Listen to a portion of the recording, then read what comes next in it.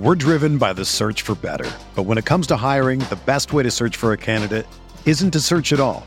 Don't search, match with Indeed. Indeed is your matching and hiring platform with over 350 million global monthly visitors, according to Indeed data, and a matching engine that helps you find quality candidates fast.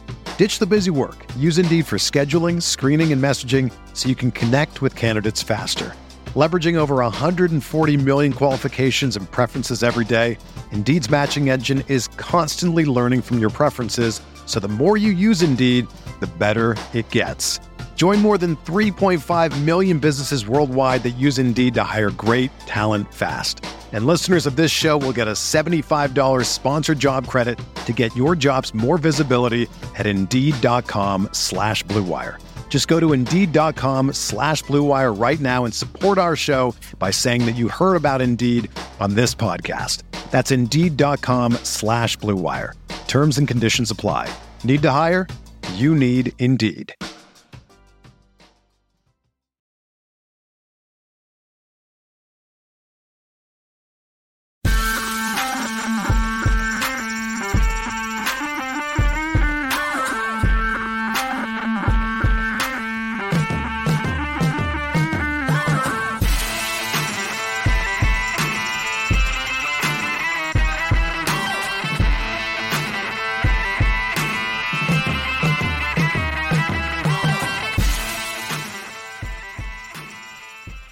Good morning, Grinders. Welcome to the DFS pregame show here on Roto Grinders. I'm Jordan Cooper, a.k.a. BlenderEd, Blender HD, if you want to follow me on Twitter. And it's Wednesday, January 4th, still the new year, still a new show, unstructured learning here on the DFS pregame show. Will we go over the NBA slate coming up today? No, we won't. No, it's 11 o'clock in the morning, and there's 700 million people on the injury report. It's NBA DFS.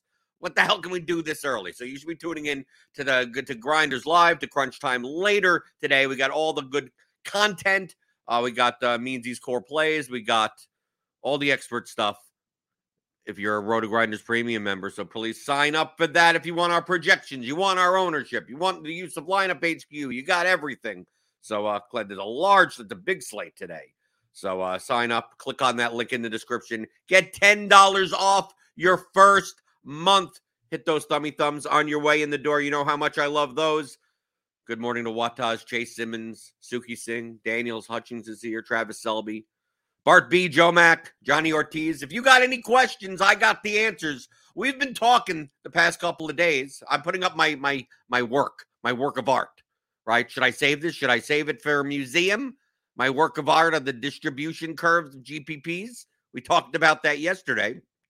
We talked a lot in the past couple of days about where the money comes from, right?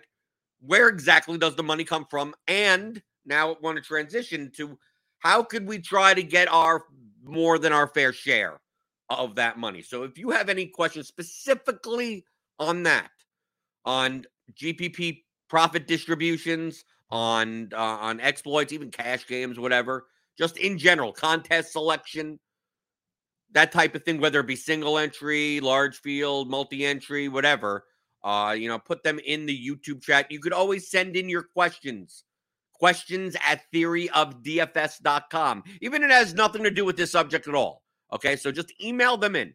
I've already gotten plenty of email questions and people sending in stuff. We will be covering whatever you send in on this show. Will it be immediate? Probably not. I'll pile them up and go, okay, that's a good topic for today. That's a good topic for today. Then obviously, if you're here in the YouTube chat, you're kind of my priority. You're here live. So if you got anything that you'd like to talk about, we could always throw it in. It's kind of like a call-in show, kind of with an agenda, but whatever. But we got Strawface23, sup. Best DFS show around. Been a great week. Well, thanks. Hit that thumbs up button. Okay. Travis Selby asks, Blender, can you demonstrate how you would determine a baseline range of projection versus ownership you would be willing to give up using current NBA projections for large field GPPs? I'm struggling determining this in NBA, since NBA is not an event-driven sport like MLB. Yes, I'm glad you mentioned it, Travis, because that's kind of what we're talking about today. Kind of. On that specific question, don't get in this is a very, very important point. Okay. Because I get this question all the time where people consume some of this content and they get into magic settings mode. Okay. Always think in terms of, am I getting into magic settings mode? Because magic settings don't exist. Okay. So when people ask, it's like, are these settings good for lineup HQ? Like, can I just build 20 lineups? I'm going to have max 2 guys. I'm going to have a true range randomness of 10%, and then I'm going to cap my ownership at 110. And then is that good? Like, if you're thinking in terms of not in terms of actual lineups, then you're thinking in magic settings mode. Okay, and the same thing applies to well, how much ownership should I? How much projection should I be giving up for ownership? Give me a number. Give me a number. Remembering my 2 rules.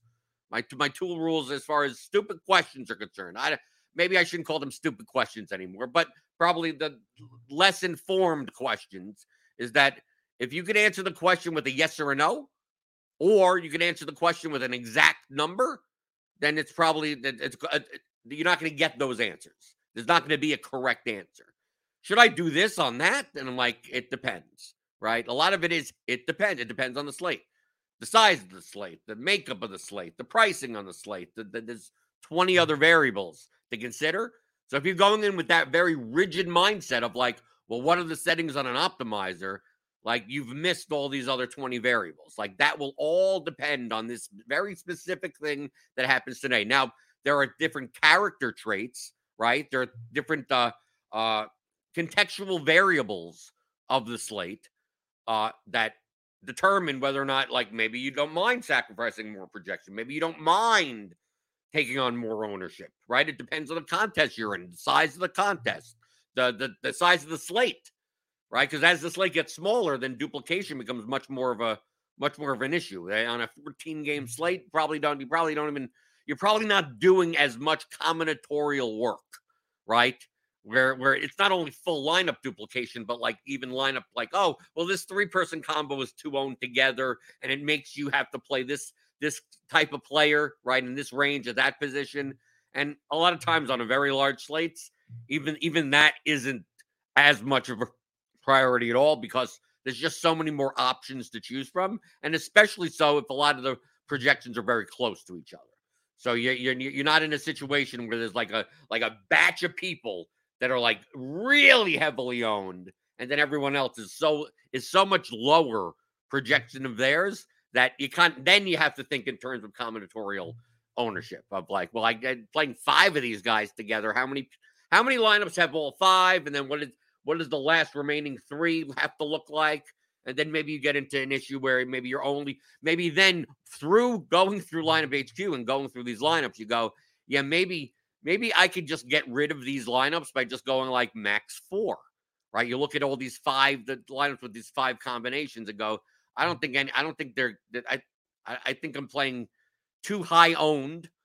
What's the easiest way for me to get rid of those lineups in lineup HQ? Well, I'll just set max to 4 of those, set a group of those 5 players and say max 4, and then run it and see if you're getting into any other combinatorial issues with that for on 2 high owned combinations.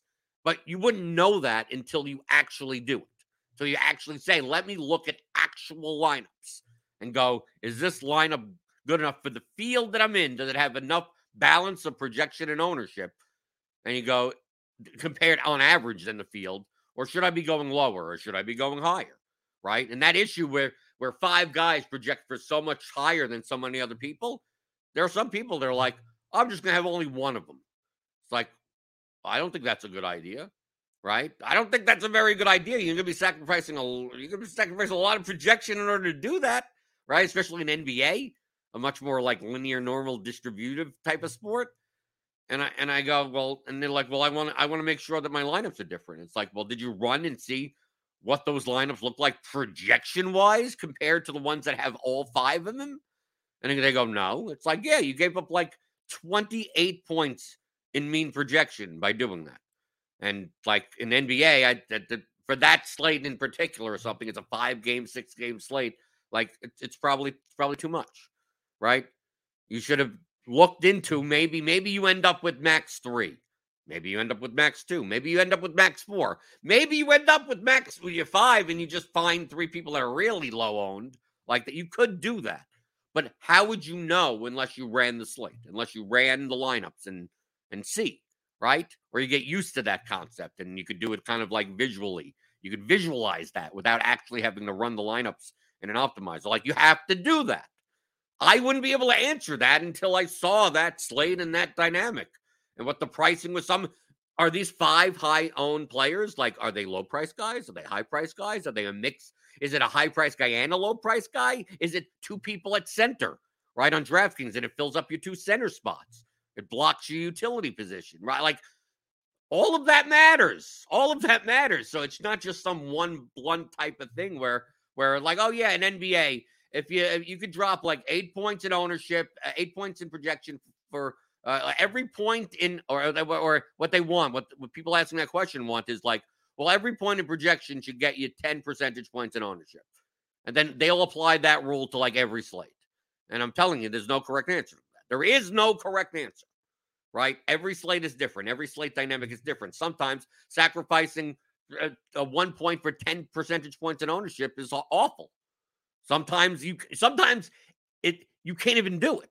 Sometimes you have to sacrifice more in order to get leverage. Like there's no like number. You can't just do that and just say I'm going to do it blindly across all slates. If that was the case, I wouldn't be on the show, right? You know why? Because I'd have the magic settings and I wouldn't be telling you about it, right? I mean, that's really what it comes down to. You have to be able to implement this yourself. Judge it yourself. And if you do not have a precise methodology, such as some type of simulation, whether it be player simulation, correlation simulations, and contest simulations. And if you don't have any of that to like program yourself, well, now you're kind of using a little bit more blunt methodologies. Now you're not using the bluntest methodology.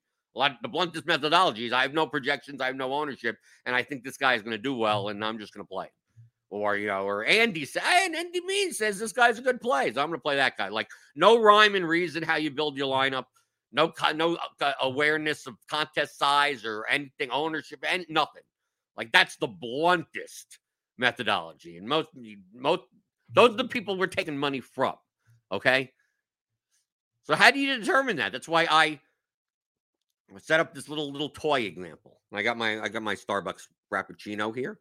Give me that thumbs up for the coffee. I'm not drinking hot coffee, but I like these vanilla Frappuccinos in the morning to wake me up. Well,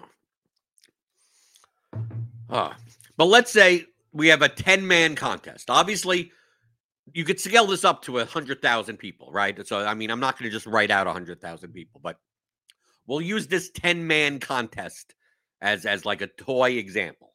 So just relate it to whatever size contest it could be. It could be this small.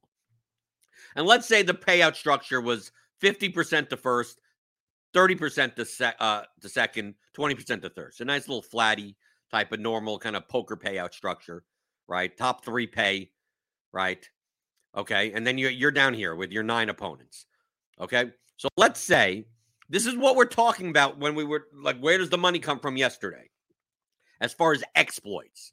And by balancing projection and ownership, your goal is to exploit the field. Okay? That is, this is not a balanced strategy. The whole point is that you want to get a more likelihood, a higher range of outcomes, a wider variance, right? Right, in general, than for the amount of points that your opponents are getting for the ownership. Okay? That's the point. That you want to get the highest relative value lineup in comparison to your opponents. That's your goal. Now, in a 10-man contest, there's only 9 lineups to deal with. And obviously in 50,000 entries, there's 50,000. But I mean, I just want to show nine opponents just so I could show the exploits. Okay? So let's say in this GPP, we have, I'm going to use the extreme examples. Remember, I like teaching through extremes because if it works for the extreme in both directions, you can at least see the concept, and then you could find that where that line is, like how to balance the two extremes, just so you understand where the money comes from, where the edge lies. Okay, so let's just say it's a NFL slate. Doesn't matter, whatever it is. So we're not going to say your lineup. So let's say like if you ran your projections and the mean optimal was 150. Let's say it was 150, 150, right? 150 median points, 150% ownership, and we're using ownership sum, which is not as blunter than ownership product, but they're both blunt. Okay. So don't take this as gospel. Like if this is 150%, this is 149%. They're close enough, okay? You're already using a blunt method. So like you don't have to, well, this one's 0.2 and this one's 0.1. Like if you're getting into those weeds, that's not where the money comes from. Remember, those types of decisions where the margins are like this is not where the money comes from. Okay, so let's say the mean optimal in your projections or aggregate projections or whatever, 150, 150. Let's say you're playing against 9 opponents, and the first opponent was playing a lineup that was like this, right? Sacrificing like 30 points in projection, maybe not even for fit, maybe go down even lower, like something like 135 ownership, 40, something like that, right? And this person is doing a 140, right? And maybe 140, and probably his lineup is a little bit more owned, 75. This one's doing 130, 35. I'm using a more extreme example, 135, 45, and this one's one really, really bad lineup for whatever reason is in there, right? A 110, right? And maybe there's another dude with the not that great of a lineup either, right? Like really, really low on lineup.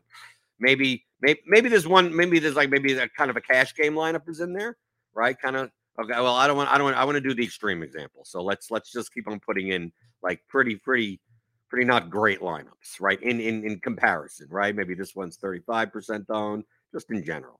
130, 40, right? 140, 80, like something like this. Remember that the top one was 150.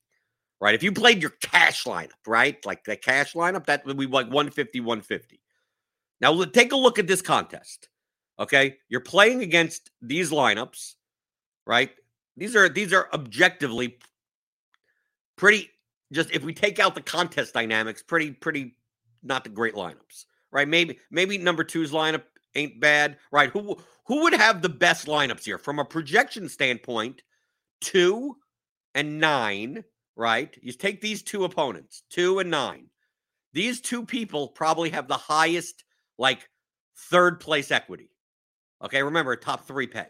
Third place 20%, right? Because their projection is the highest, right? So their range of outcomes is higher on the scale, right? They're more likely to come in third or second. I mean, they may even be more likely to come in first, right? But mostly like their min cash equity, because relatively to the field, they have like the highest projection, right?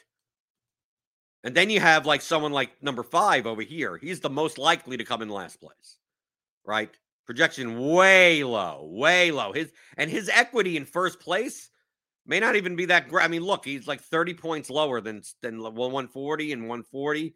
Like he has to make all of those points up, all those 30 points up in relative value just to get to the median outcome of lineup 2 and lineup 9. Okay? So number 5 is swimming upstream. Like this is probably in this contest negative EV. Now, understand that if number 2 took his 140-75 lineup and went somewhere else to another 10-man contest where people are playing like better lineups than that, then not, you don't see these kind of shitty lineups here.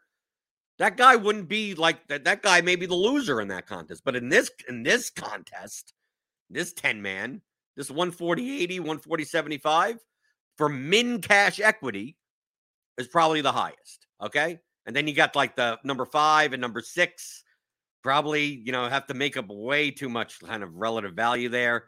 The 125 lineup isn't in the greatest of shapes either. Has to make up like 15 points just to get to their median value. And you have to make that up in leverage or relative value. But then you also have these ones that are like 135-40, 135-45, right? these are the two lineups that probably they're sacrificing a little bit of this like third place equity, second place equity, but they're probably, because of their lineup ownership being almost half of the 140s, like they have to make up 5 points in projection on average, right? I'm simplifying the concept instead of going through mathematical formulas that aren't going to be accurate anyway, because these numbers are like, these are blunt numbers to begin with. So they need to make up 5 points in relative value, and they're sharing like half the players that the 140 lineups are. So these 135s, right, are probably in prime spots. Now here's a 130 lineup, right? This 125 lineup is another 5 points in projection, right? But I mean, like ownership, like we take a look at 130-40. Like, why wouldn't you want 135-40 lineup? Like number 8's lineup basically sacrificed 5 points in projection and didn't get any ownership discount, right? So lineup one's lineup is better than lineup 8, right?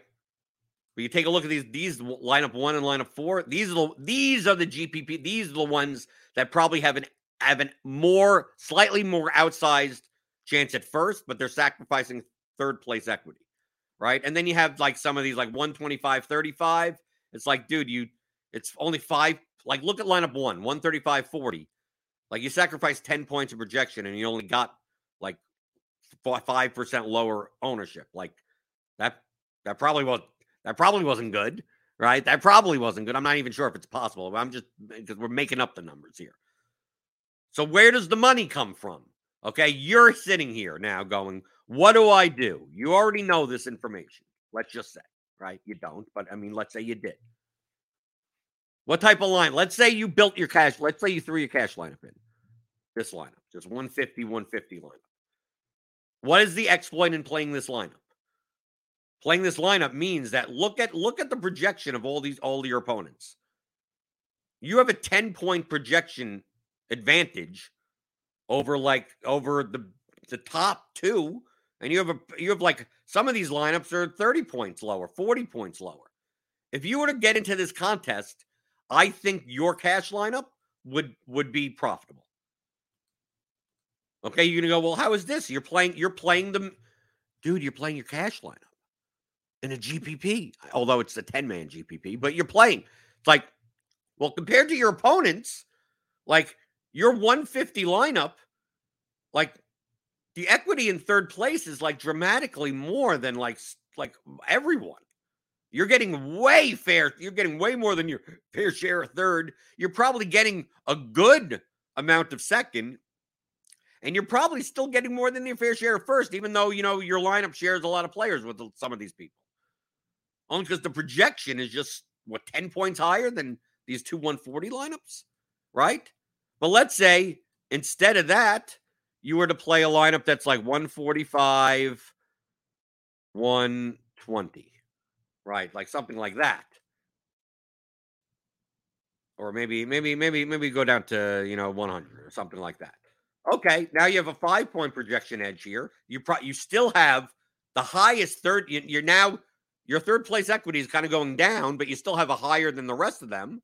You have a good fair share of second place equity, and you probably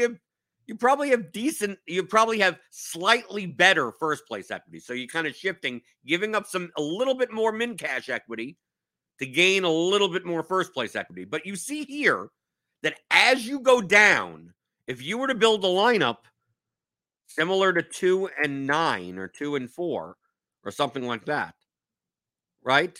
Like if you built a lineup like this or something, let's say 75, let's say 60, right? Right, 140-80 is here, 140-75, and you have a slightly lower owned lineup at the same projection. You do have the best you now have the best lineup in the GPP, but you don't. It's not that much better than this number 9. It's not that much better than number 1. It's not that much better than number 4. You're probably fighting for first place equity fairly on the same level as lineup 1, 4, and 9, I guess. Now you have out of 1 and 4, you probably have a little bit more third place equity than lineup 4, right? A little maybe slightly more second place, but a little bit less maybe first, right? And you're basically, and all of you are making money off of like this lineup and that lineup, and what other lineups? And like some of these other guys. But as you see, you're coming into this contest against a lot of bad players, right? That are building either lineups that are way too contrarian for the contest, and you're coming in and going, "Well, I still need to be contrarian. It's a GPP, right?" When in fact, your highest ROI lineup it literally may be, if you just played the cash lineup in here, that would give you the most amount of equity in general, right? Even though it's like, oh, it's not leveraged. Like, it is leveraged because so many people are not playing the best plays. I mean, like, just simply because not enough people are playing the best plays. So I'm just going to play all the best plays because I'm not facing any lineups that are I'm not even duplicated, right? And the combos that all these players have because of their projection and ownership difference, your lineup, like, you have 8 players, and then they may have 2.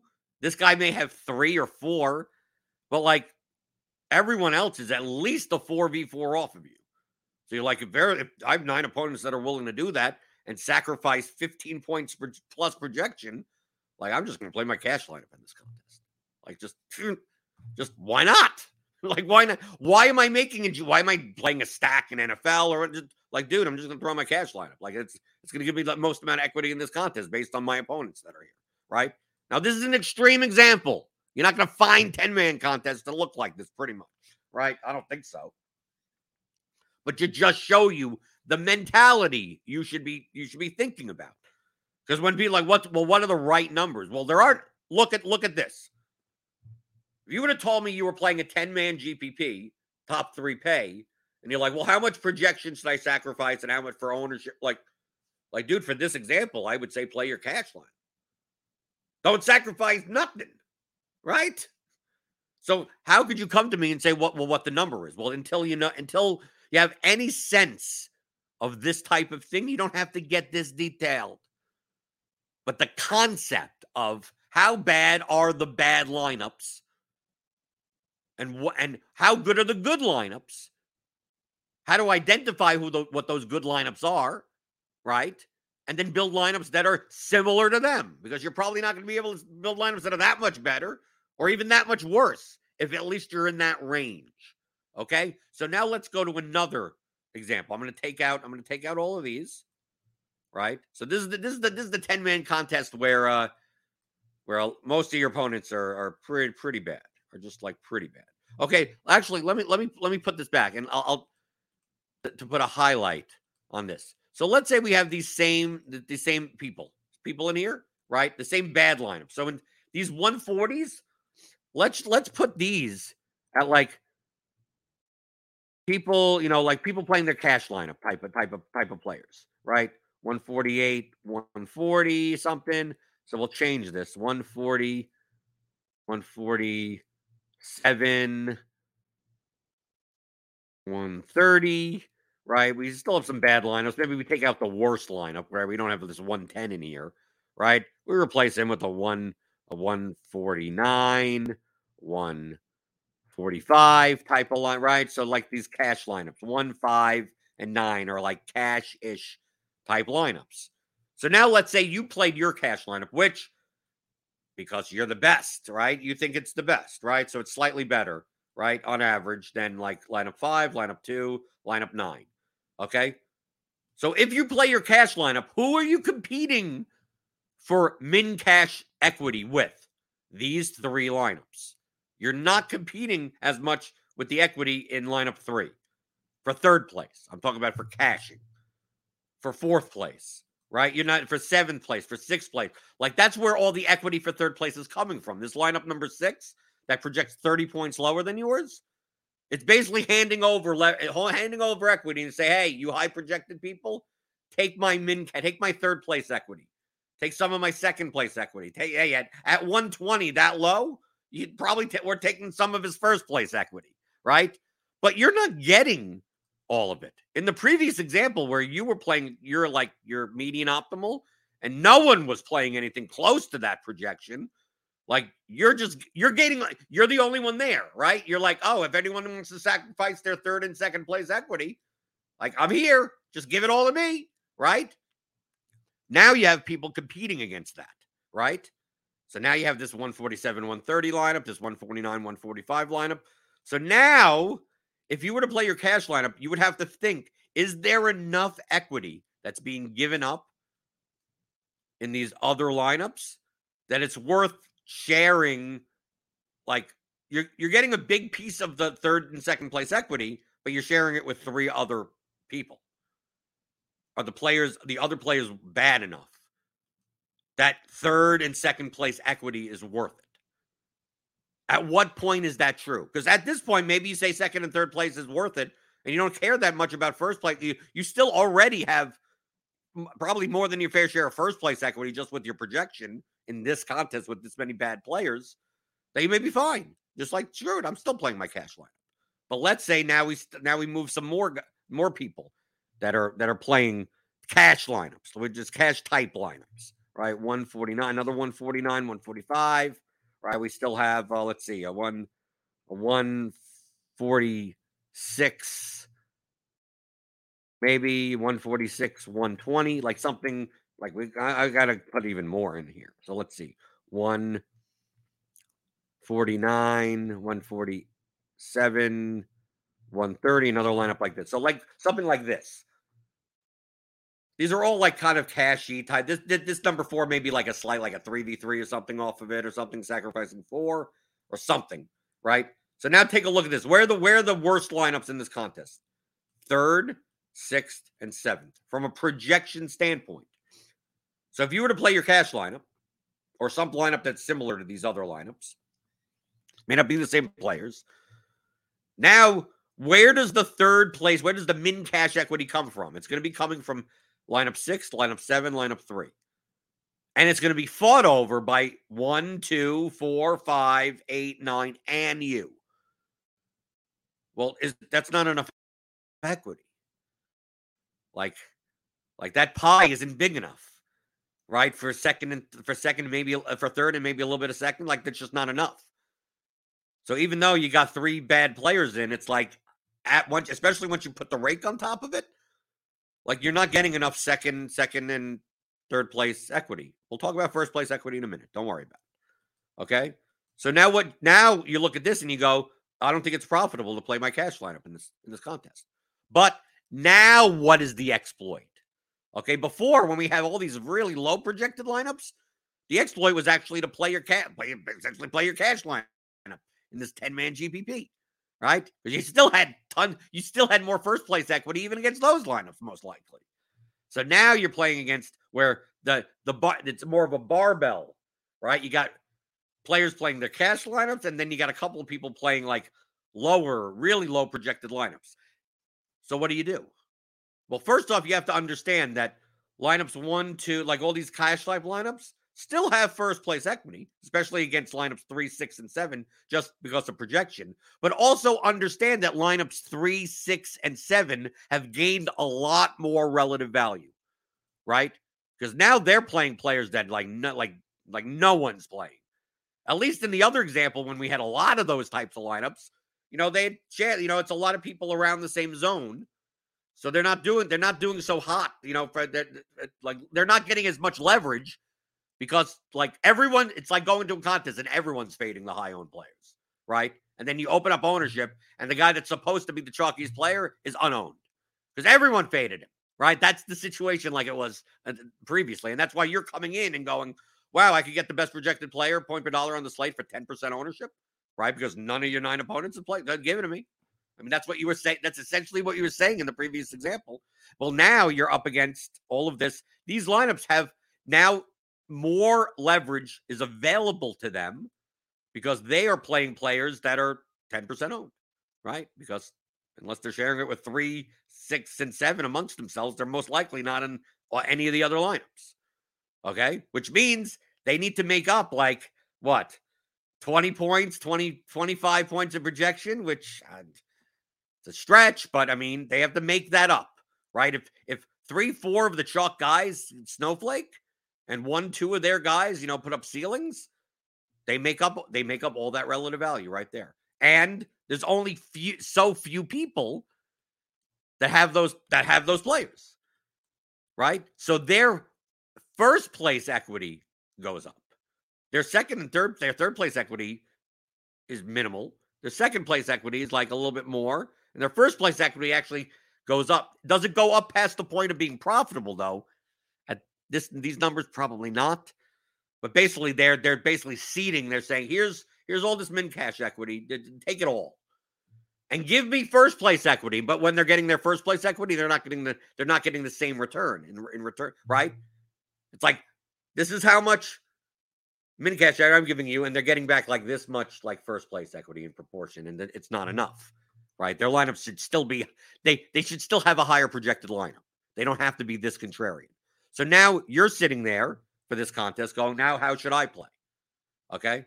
Well, I can't play my cash lineup because there's just not enough equity there in those zones with all these other people competing for it. I don't want to have that low of a projection because like I don't want to be, competing with first place equity with like these very contrarian lineups. So your goal is to find some balance in between. Maybe it ends up that you're playing a lineup that's more like you take a look at here, and maybe you're playing a lineup that's like 142 at 80 or something like that, right? Just in concept. I just like I said, I'm just ballparking. Like there's no fancy formula I could show you. I want to show you the concept, and then you can just apply this concept to any slate. And you're like, what's the exact number? I don't know the exact number. I play conceptually. Right? Use ownership product more than the ownership. Oh, what should you do? That's a little bit more precise. But unless you're coding stuff in Python and whatever, and you're managing data sets and you're running simulations, like all of this is going to be blunt. So there's no number I could give you, but just understand the concepts of what you should be looking at. Not looking to get a number in return of what numbers do I plug in the magic settings mode, which is the concept of, okay, what contest am I playing? What types of players on average are in this contest? What lineups am I likely going to see, right? And typically for the same contest every day, you could download the CSVs and get a sense of like how many people build too high projected lineups, how many people build too low owned lineups, how many bad players versus good players, how many 150 maxers versus people that just put in one entry, and you could judge it based on that. And you say, oh, this is a soft contest. Like there are soft contests. The large field contests, for instance, typically are soft because there are a lot of people that build bad projected lineups. There are also plenty of people that build too cashy lineups, but the predominant amount in like the Millie Maker that people are building, that there's a good swath bottom 10% that are just too low projected, just way too low projected. And then you have the opposite thing in like the 121 single entry in MLB. We have not many people are building low projected lineups, but way too many people are throwing in like the chalk stack and the two chalk pitchers, and the chalk one-off. Like those, like combinatorially, like really similar lineups that are high projected, but it's baseball, which is event driven. So like to make up 14 points, you can make up 14 points on DK on one swing of the bat.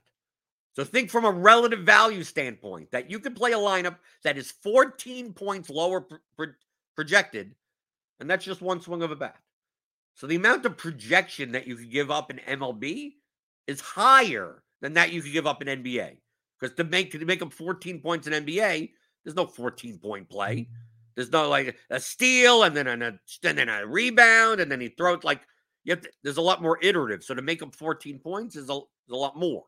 Now, in 14 points in your total lineup for large field, that's fine. But just in general, like in MLB, because it's so correlative, right, in stacks, and it's so event-driven, so it's more bimodal. Like, dude, I play some lineups that are 30, 35 points below the median optimal because, like, dude, if my team goes off, bing, bong, bing, like, dude, I make 35 points up in one inning. I could make that up in one inning if I get low enough ownership on those people. right, on that team or something. So like in MLB, like that number, like dude, you could stack and leave 4,000 on the table, especially on FanDuel when they have soft pricing. Like, oh, the only way for me to play a 4-4 Tigers plus Pirates lineup is to leave like 7,000 on the table. And someone will say, should I leave 7,000 on the table? I said, well, what happens if the Tigers and the Pirates are the two teams that put up 10 plus runs? They go, well, the only way to make those lineups is to leave 7,000 on the table. I mean, like, you can do that, but the projection is so low. Like, is it that? Is it yeah? If the projection's 70 points low, yeah, okay, yeah. Then that may be a little too far.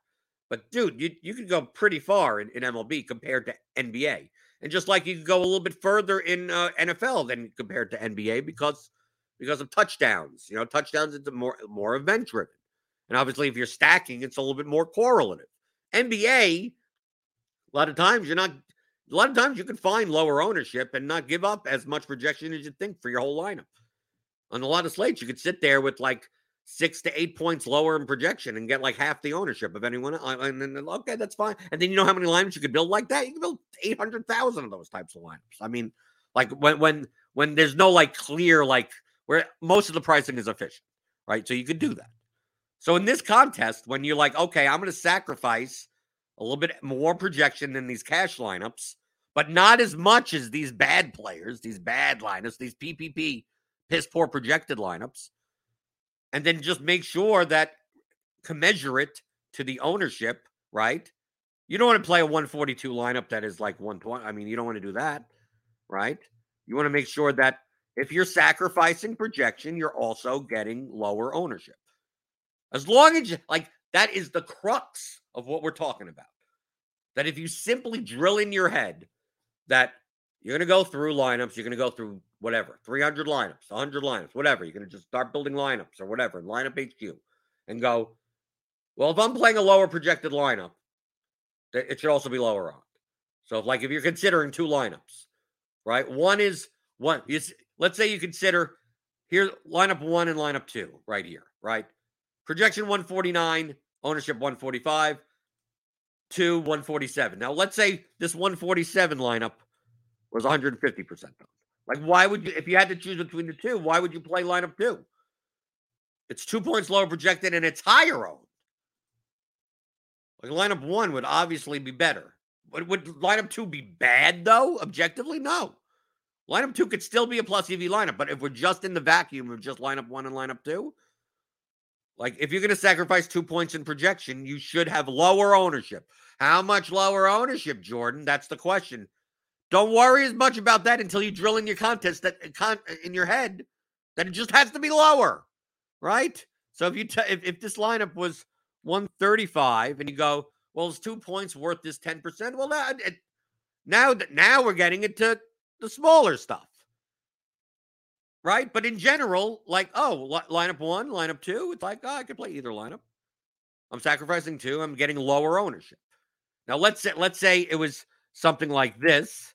Right? And let's say this lineup here, 146 lineup, just happened to be like, I'll just make it easy, 90. I got lineup 3, right? Lineup 1, 149, 145, lineup 2, 147, 144. Here's 1 extra point in projection, but look how big of the gap between the ownership is. If you had to choose between 2 and 4, I'd probably go with 4. I'm like, it seems like I'm getting a lot bigger gap. Because look here, the difference between 1 and 2, I almost would rather play 1. Right? What, I'm sacrificing 2 points of projection and pretty much like what? What am I getting? Like 1 percentage point in ownership? At least I'm getting lower, right? At least it's lower. Start from the point that number 2 is fine because at least it's lower than number 1. If you're sacrificing projection, you are getting lower ownership. But in proportion, you'd much rather have like 1 or 4 rather than 2. Do you see why? Right? Because the proportional difference between them is so much. Like, dude, why would I want to play a lineup at 144 ownership when I can play one with just 1 point lower projection that's 90%? So comparing the two, you'd rather play 4.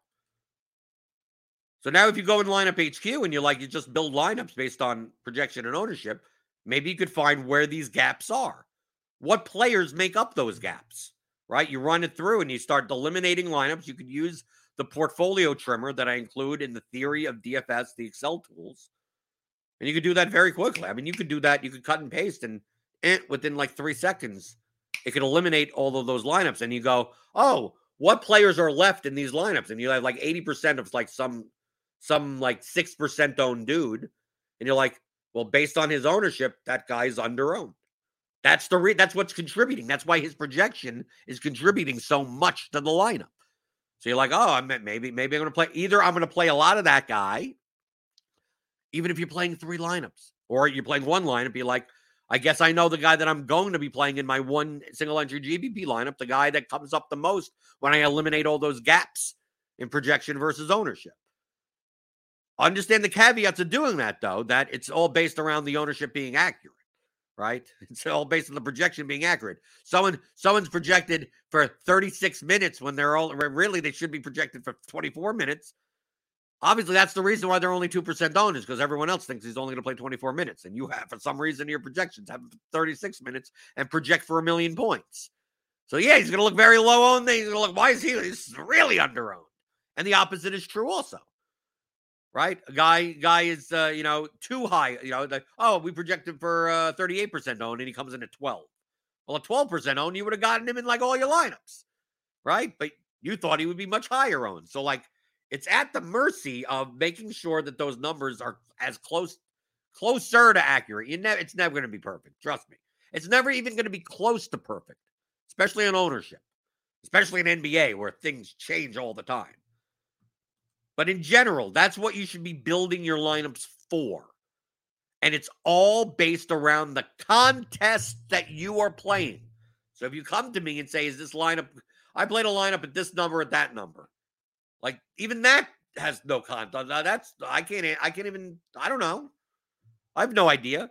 And then these gaps, the gaps where like you lose 1 point of projection, but lose a lot of ownership. That's a slate to slate thing based on I don't know. I would have to have played the slate to know where the gaps were. Right? To go, okay, this guy was under-owned, that guy was over-owned. You built the lineup with X, Y, and Z together, and you're playing a contest with, whatever. And then obviously they're generalities. Like smaller field contests are typically you're playing lineups that you're focusing a little bit more on projection than ownership, right? Although there's more available leverage for you. And in large field, a lot of times, you're not throwing in your cash lineup. But you're also probably not throwing in, some garbage lineup with all 1% players. You're trying to find where that balance is. So the best thing to do, what I would do, if you're struggling with this concept, study the contest. There's no better thing than you can do than study contest. End of story. Study contest. Studying winning players and study contests. Download your CSVs. You played NBA last night or whatever, and you played the whatever contest it is. Right? The $12 single entry, the $3 20 max, the $1 whatever the hell. Right? They're all going to be different to some extent. Download the CSV. Download the CSV every day. And check and just run those take all those lineups, throw them into our Theory of DFS tools. Throw them right in. We have a contest analyzer. And it'll show it with your, you have to save the projections. Make sure you save the projections also. And you just throw them in. Throw the projected ownership. Probably not actual ownership, but the projected ownership at least. And then just throw it in and just take a look at the lineups and go, where are the 2 high projected lineups and where are the 2 low owned lineups, and see what the ratio is. And go, what are people doing more? Where are the bad players? Where does the money come from? Right? This wonderful graph. The 2 things you're primarily looking for are the poor projected lineups, like this line, and the 2 high owned lineups that look like, the big min cash line. We're driven by the search for better. But when it comes to hiring, the best way to search for a candidate isn't to search at all. Don't search, match with Indeed. Indeed is your matching and hiring platform with over 350 million global monthly visitors, according to Indeed data, and a matching engine that helps you find quality candidates fast. Ditch the busy work. Use Indeed for scheduling, screening, and messaging so you can connect with candidates faster. Leveraging over 140 million qualifications and preferences every day, Indeed's matching engine is constantly learning from your preferences, so the more you use Indeed, the better it gets. Join more than 3.5 million businesses worldwide that use Indeed to hire great talent fast. And listeners of this show will get a $75 sponsored job credit to get your jobs more visibility at Indeed.com/Blue Wire. Just go to Indeed.com/Blue Wire right now and support our show by saying that you heard about Indeed on this podcast. That's Indeed.com/Blue Wire. Terms and conditions apply. Need to hire? You need Indeed. What percentage of lineups are like that, and what percentage of lineups like that? And then what percentage of lineups look closer to yours? Or you study winning players and go, what do theirs look like? And then whatever that proportion is, maybe in your contest, there are actually way more cash lineups, right? Because it's probably a single entry contest. Even though it's a 5,000 person single entry contest, you see like, oh, a lot of people, the high owned players are even higher owned, like by far. Or you may see the opposite. You may go, it's like, oh, wow. I'm playing this $5 768-man single entry, and there's a lot of lineups that just predict poorly. Like, actually, not as many of just pure, like, cash lineups. And you go, well, then we get back to this exploit.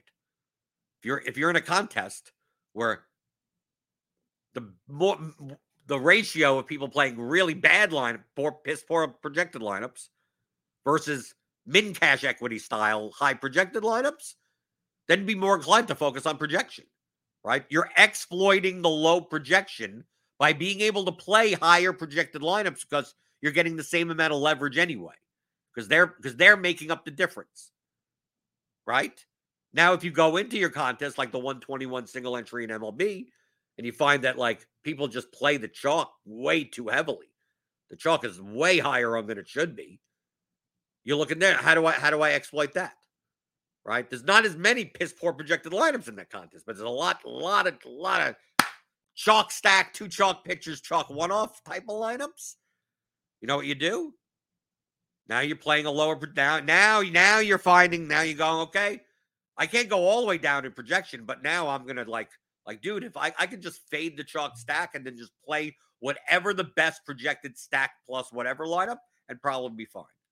Right, because it's that condensed. Or no, don't play one of the 2 chalk pitchers, or play the stack against one of the 2 chalk. If there's an SP2 chalk or something that's really not that good at 7,800, you go, maybe I can get additional leverage by like I'll play the chalk stack, but I'll play the 8th hitter that it's only 6% owned instead of the 37% owned. Like you can do that, right?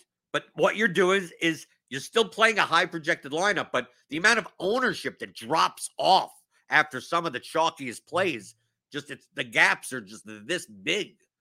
So you start taking gap after gap after gap. And now once you've taken out like 3 gaps, you're good. Like you're good. Like, dude, play wherever you want at that point. Just press the optimal button at that point. Obviously, MLB, you probably want to correlate a little bit, but essentially that's what you're doing. Just like, where do I find leverage? Okay, take that. And you'll take a look at your projection compared to those lineups and go, yeah, I project for like 4 points lower, but it's like a quarter of the ownership for no reason. Like, why am I getting that much of an ownership discount? It's because so many more people are playing those cash-ish type of lineups. So that's the exploit. there. And then that's why in the Millie Maker, the best plays sometimes are not as high owned as they should be, right? Because you have so many piss poor projected lineups. And then you have like the power sweep or something, right? 153 max, where the running back that should be 22% owned is like 40% owned. Well, in the Millie Maker, the running back that should be 22% owned is only 14% owned. So you find that in a contest like the Millie Maker, although you still need to find leverage, you're getting this free leverage. You're getting all these piss poor projected lineups, like people are just failing to play this guy as frequently as he should. So you should, if you want to be exploitative, you should be playing them more. But then the opposite would be true in the single entry, like the power sweep type of contest. That would be a contest of like Like, yeah, they're the best play, but not to the extent that they should be double the ownership. So I'm just going to X them out because there's a guy that projects 1.5 points lower that then I'll play instead. And that guy in the single entry contest may only be 8% owned. So it's like, okay, there's my leverage, right? That's exploit. This is what exploitative play is. But it's based around your opponents. You get not just in a vacuum going in. Because remember the conversation from yesterday. Remember the conversation from Friday. If we got in, let's say I eliminate lineups 6, 7, right? Like something like this. If I eliminate some of these lineups, and let's just start plugging in numbers. I don't even know what I'm doing. Right, 148 at 100, 146 at 90, right? 148 at 110, and 149 at 120. Like, if this was your contest, right? This 10-man contest. So now you got guys that are like, they're cash lineups, but they're 1v1s, like this type of thing. Like, none of them are the same, but they all share. Like, everyone kind of shares at least 2, 3, maybe 4 players. Some people 4 with each other, and some whatever. And you take a look at this contest. You go, how do you exploit this? It's like, I'm going to play my cash lineup, 150, 150. Okay, you have a little bit more. I mean, these lineups aren't badly projected. They'd only project 1, 2, 3 points. Is that enough to siphon off third place? Like, yes. You are the most likely. You have the most equity in third place. Probably a little bit more in second place. Not in first place. You're probably still fine also. Right? So you take a look at this and you go, okay, from projection-wise, I have the best lineup, but it's not significantly better than anyone. I mean, there's no like poor projected lineups here. And then you go, okay, well, what happens if I play the 142 at 60 type of lineup? Well, now your lineup, you need to make up like 6, 7 points in relative value. And maybe you can. So like this lineup would have a lot more first place equity, but you're just basically giving up a lot of your second because it's in proportion to your opponents. This 142-60 lineup, when we put in all the bad players with the lineups with 110 and 120, this would have been a monster in that contest, right? This would have been a monster first place equity lineup, right? You're sacrificing a little bit more of the min cash equity, but that would have been a monster. But in this contest, yeah, you'll win first place a little bit more than some of these people. But once you account for the rake, let's say we put 15% rake on this or 12%. We put 11% rake on this. I'm not sure, right? Let's put them here. Question mark. I'm not sure if there's any lineup that you could play that would be profitable. I don't think it's quite possible at 15% rake that if this was the contest, that anyone can make money long term. Right? The winningest player in this contest would be like overall minus 5%, maybe. Right? That would be the winningest player because of the rake.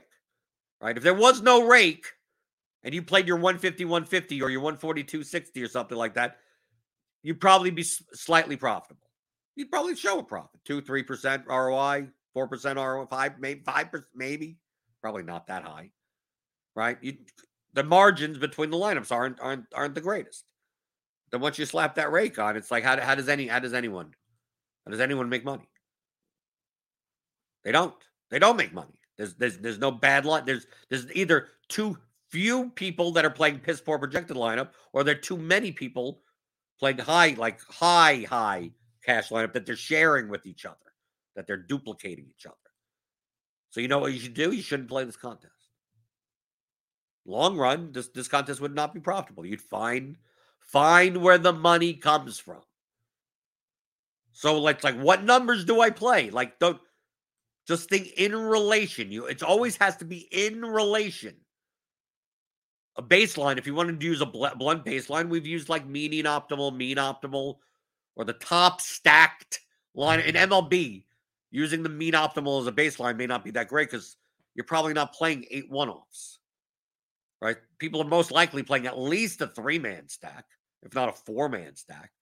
So maybe your baseline is like the 4 or 5 man stack or something. Like you'd set lineup HQ to a 5-man stack and whatever the rest is one-offs. And that lineup is like that's your top end baseline. And then you go through and you find the gaps and you go, okay, what guys are over-owned and what guys are under-owned? You run the lineups and you kind of eliminate the lineups in between where, the lineup is too high projected for its ownership, too low, high owned for its projection. And then you see, oh, I'm left with a lot more of this guy and that guy and this guy. Oh, I'm left with not as much of these higher owned players, this guy, that guy, and that guy. Now, understand that you have to have accurate ownership for that. So if you think some guy that we have as 8% owned is more likely to be 15% owned, change it. Just change it.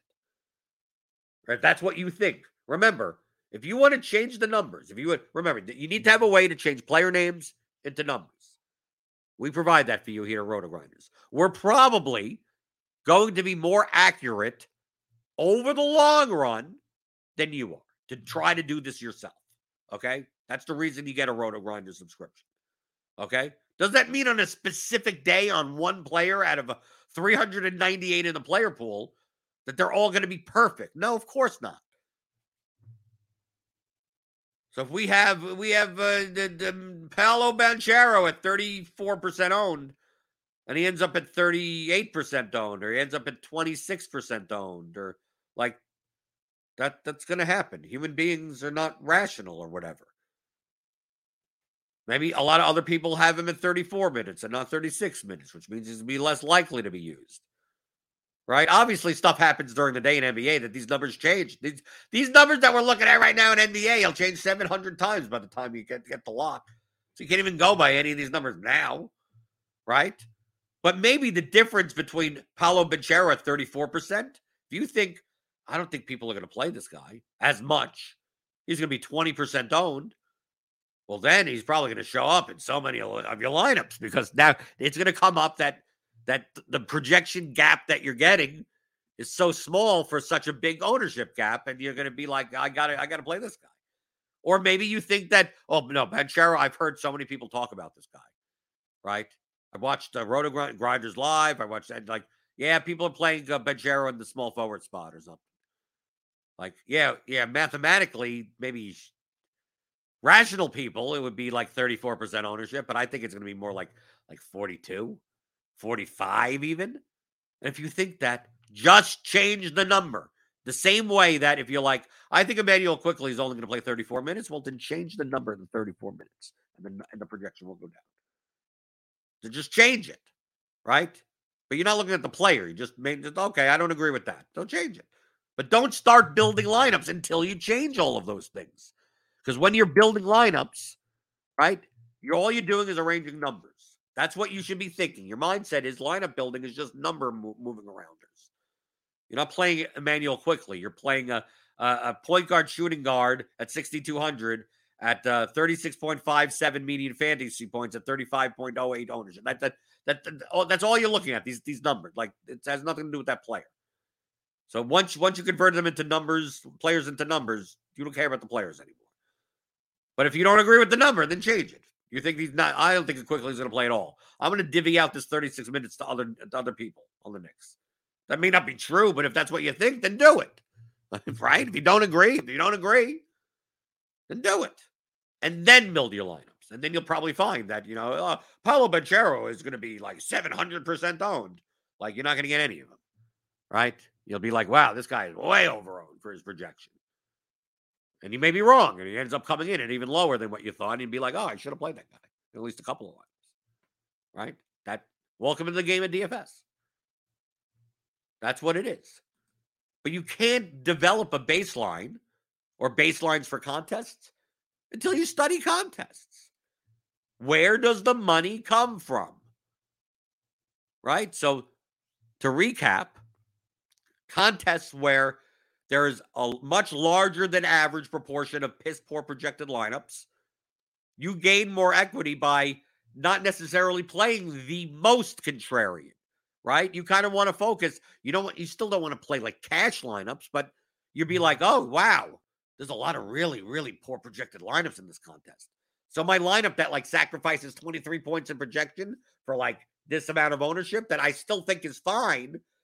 Like, I think I could, I don't think I could be, I don't have to be this contrarian, right? I could be, instead of this 2% owned guy, I could just put in the 22% owned guy there. My projection goes up 4 points.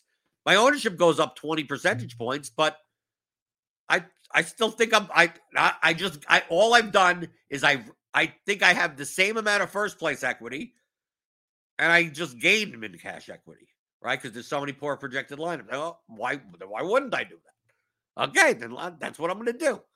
And then in the contests where too many people are playing, min cash style lineups, cash lineups, too high owned lineups, those are the contests where it's like, I don't mind sacrificing as much projection, right? If everyone's playing like, if everyone's playing these like 149, 140, like dude, if it's worth it, like I could play like a 140.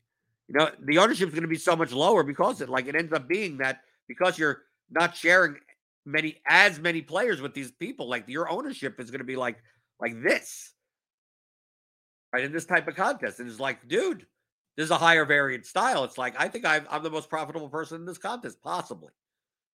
I'm sacrificing practically all of my third and second place equity. But I think I come in first place more than 10% of the time. Maybe 15% of the time, maybe 18, maybe 20% of the time. And hopefully that makes up for the rake. Right? But this type of lineup you wouldn't do in where all the bad, poor projected lineups. You'd be like, no, I'm more likely to play closer to a cash lineup. You see how that works out? The more poorly projected lineups there are in a contest, the more your lineup should maybe be a little bit more chalkier. Look a little bit more like a cash lineup, not totally like that, but a little bit closer to that. And then in the contests where there's too many of these mid-cash lineups, your lineups may even look a little bit closer to the piss poor projected lineups. Maybe not that piss projected poor, but smartly, and you get a much bigger ownership drop because so few players are playing those players, even though they project halfway decently. You're exploiting the field. So if you're going in thinking first level of like what's a good lineup, like that's all in relation to your opponents. It's all a matter of relative versus it's all a game of relative value. So until you know what you're in relation to, there's not what I can't answer any question. In relation to what? In relation to what? So study contests. And you'll see that you'll download this if you play one contest every day, right? And you've been playing it for 2 years and you've never downloaded the CSVs, right? This is for DraftKings, obviously. FanDuel, you can't. You probably noticed, downloaded a couple. This is not something you have to do every day for 7 million for the next 7 years. Download them every day. Look at them the next morning and whatever. They download them the next morning, whatever you want to do. Then run it through, and period DFS for advanced players. The custom Excel tools. You can do this and look through. And go, what is the, and you can do other things. I mean, if you know Excel, you can just add, well, how about the average? You're pulling stuff up. You're adding your own, you could futz around with it all you want. And you go, what types of players here? Who are the 150 maxers? Maybe you have an item that's like how percentage of 150 max. If you're playing large field, if you're playing like the 20 max, so who are the 20 maxers? If you're playing 3 max, who are the 3 maxers versus the single inch? Maybe you do something like that. And you see what are the ratios? What are the ranges? What's the difference between the top projected lineup and the lowest projected lineup? What's that delta? Right? What's the highest owned lineup to the lowest owned lineup? What's that delta? Right? And you look through and you go, oh, okay, for this type of guy, okay. And maybe you find out that on Sundays, it gets like much sharper, right? But on Wednesday main NBA slates, like it's the fishiest, right? And you start figuring, it may not be by that big of a degree, but Sunday during NFL season, maybe sometimes it is that the sharper players aren't paying attention to NBA. They're not even playing the slate. And then you're left with, and then maybe a lot of casual people are playing, or maybe it's the vice versa. Maybe since so many of the casual people are paying attention to NFL, the only people playing NBA at a 6 o'clock slate are the sharp plays, right? How would you not know that until you looked at the contests? It's all a game of relative value. So let me answer some of the questions in the YouTube chat before we get out of here.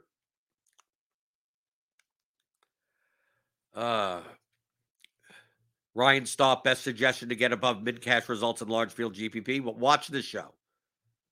Watch this show. Get the theory of DFS. I mean, this is all within these concepts. If you don't understand these concepts, that's what you should be understanding. We went through over an hour, and we didn't mention, like, who do you play, this guy or that guy? Spend your time understanding these concepts, and then the guys you play is going to be kind of irrelevant. Just play plus EV lineups. You're going to get to a point where the questions you used to ask of, like, do I play this guy or that guy? Or do I stack here or there? Or do I play 4-man or 5-man? Or do I do that type of stuff? You'll go, wow, those are stupid questions. It's like, you could play any of those. You could do any of them. Like, you have a choice of 50,000 of them, and feel free to play whatever 20 you want. As long as it fits, where the money, what lineups have what variance and what equity spots, then all it is numbers on a spreadsheet. All it is numbers, just moving around numbers. And then from there, you're like, okay, now what is my diversification? Based on my bankroll and my allocation, like, how much risk do I want to take on this slate in comparison to other slates? And at the end of the day, it's a financial need. If you're a stockbroker or a actuary or something like that, like, this is just second nature. Like, that's what they do, right? If you're a portfolio manager of some type at a hedge fund, or, I mean, like, dude, what this stock, what does this company do? And they go, I don't know what it does. I don't know what the company does. All I know is I have all these numbers and whatever, and I'm just arranging them better than the market. And they go, okay, that's it. Jeff Balistereri says, Jordan took down another large field GPP 2 days ago. Thanks for all your help as always. I'm assuming that's the GOAT DFS teacher. Well, congratulations. Trevor, do you ever consider the I'm giving up one median projection but gaining 8 points of ceiling compared to this other lineup, or gaining some correlation? Thinking about your theory of DFS smart trim tool. Yes, that's another variable. Like, we haven't gotten into that variable yet, right? At least in the past 3 days, right? We can't do everything at once, right? There's like all these variables. They're called contextual variables. At least I call them contextual variables. I talk about them all in the theory of DFS for advanced players. So if you wanted, how does this contextual variable affect the type of lineup that you should be building? That's literally one of the chapters. So if you want to go to theoryofdfs.com and download it, you will get a reference guide and a walkthrough of exactly what those variables are. But we'll be talking about them on this show. Not in any type of structure, right? But if you want structure, you get the course. But yes, you're like, well, I'm sacrificing this. I'm not gaining any ownership, but I'm getting a higher standard deviation in my lineup.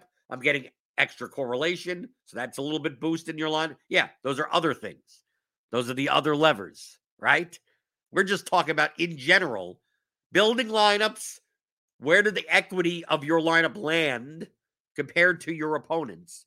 So you're basing what you enter and what lineups you play more based on that relative scale than just like the absolute value of what you're doing. I want to get you in that mindset. Trevor says, your smart trim in the theory of DFS portfolio trimmer does this sort of blunt math for you, so you don't make these kind of projection versus ownership mistakes. That's correct. You could just you could create 300 lineups at a time in Lineup HQ and import like 10 sets of them. Like, I have 3,000 lineups, and then go, I want to trim based on this. I want to trim based on that. I want to trim. And then we have a smart trim feature that those gaps that I'm talking about, eliminate all the gaps. And you press the button, it goes, depending on how many lineups, I make 1, 2, 3, 4, done. 3,000 lineups turn into like 57 lineups. And it's just like only the lineups that have a higher projection versus the ownership. Like, there you go. And then it'll even show you like the exposures of those 57 lineups. Like who's in those lineups the most?